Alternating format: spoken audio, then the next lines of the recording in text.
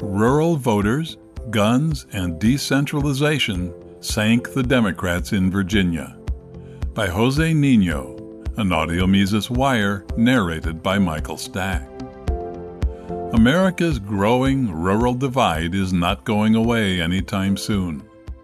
Recent gubernatorial elections in Virginia have rekindled talk about an inevitable Republican resurgence during the 2022 midterms. History has repeatedly shown the party outside of the White House making gains during the midterm elections, one of the most predictable trends of election cycles in American history.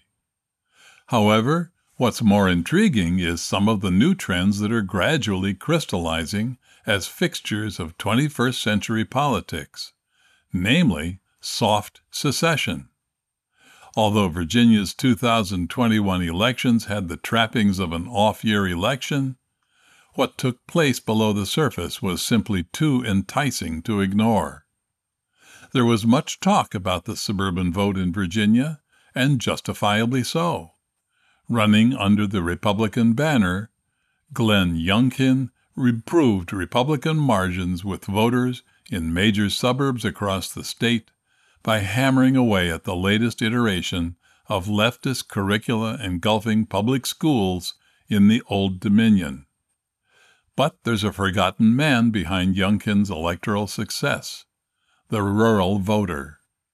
This vote was strong not only in terms of the percentages, but also in terms of turnout, which was able to take Youngkin across the finish line. For example, Donald Trump only beat Joe Biden 52 to 46% among rural voters during the 2020 election. Youngkin dramatically expanded upon the victory margin, winning the rural vote by a decisive 63 to 36% margin, according to an exit poll by Edison Research. Political onlookers were enthralled by Youngkin's strong rural performance. Some pundits at the milquetoast conservative outlet The Bulwark even described Youngkin's victory margins in rural areas as Assad-like.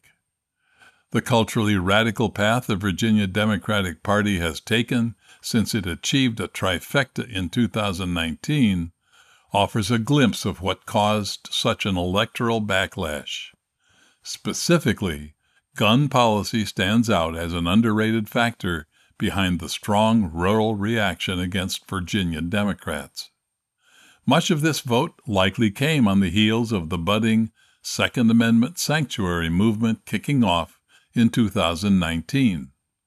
This was the year the Democrat-controlled General Assembly passed red flag gun confiscation orders, universal background checks, and monthly limits on the number of handguns a law-abiding individual can purchase.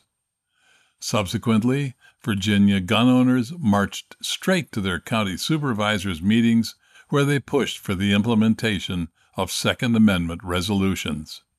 By getting active in their respective localities, gun owners quickly built a sizable block of angry voters who were ready to lash out against any Virginia Democrat running for statewide office. Presently, there are well over 200 municipalities in Virginia that have passed sanctuary resolutions of some sort. The rural counties Youngkin dominated in were among the most prominent in the sanctuary movement. Areas such as Carroll County, the first county to pass a sanctuary resolution in 2019, went to Youngkin handily by a vote of 83% to 16%. This was a marked improvement on the Republicans' victory margin in the 2017 gubernatorial election, 77% to 22%. The vote breakdown of Virginia elections illustrates the heightened degree of polarization of U.S. politics, where rural areas are not only moving in the opposite direction with regard to their voting behavior, but are also trying to break away from urban cores imposing their self-styled progressive values on them. We shouldn't forget that rural Virginia has entertained the idea of seceding from Virginia and potentially joining West Virginia. The 2021 gubernatorial election could be widely seen as a victory for frustrated Virginians who used the elections as an outlet to constructively lash out against the state's ruling class. Before the elections, the Democratic trifecta thought its gun control power grab would not be met with pushback. They were operating under the arrogant assumption that Virginia was on the fast track to California or New York status.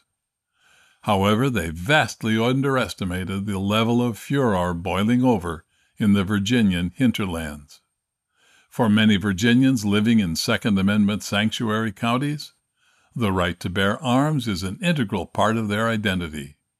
In fact, it would not be a stretch to assume that a sizable portion of rural Virginians can trace their lineage back to the initial settlement of Virginia or share Scots-Irish ancestry, a group that has stubbornly resisted centralized political power since the 18th century. Any form of gun control or iconoclastic attempts to erase their heritage will activate rural Virginian voters. Electoral jubilee notwithstanding, governing a state is a whole different kettle of fish.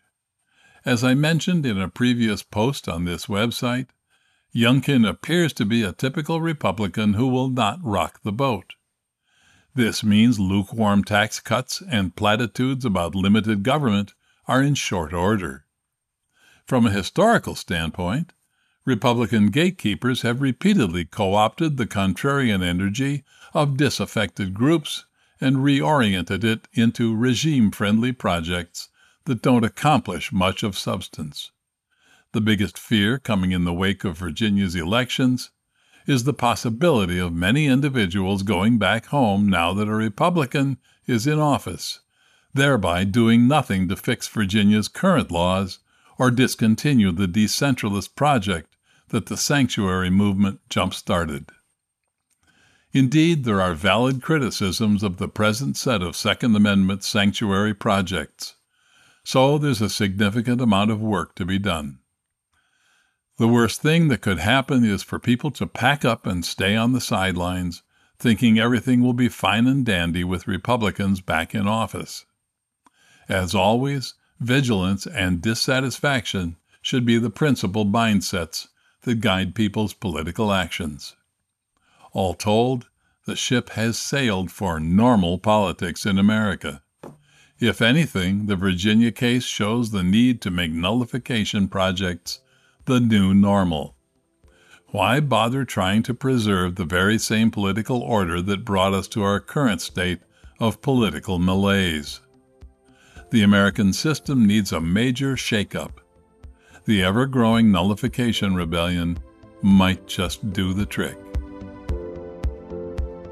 For more content like this, visit Mises.org.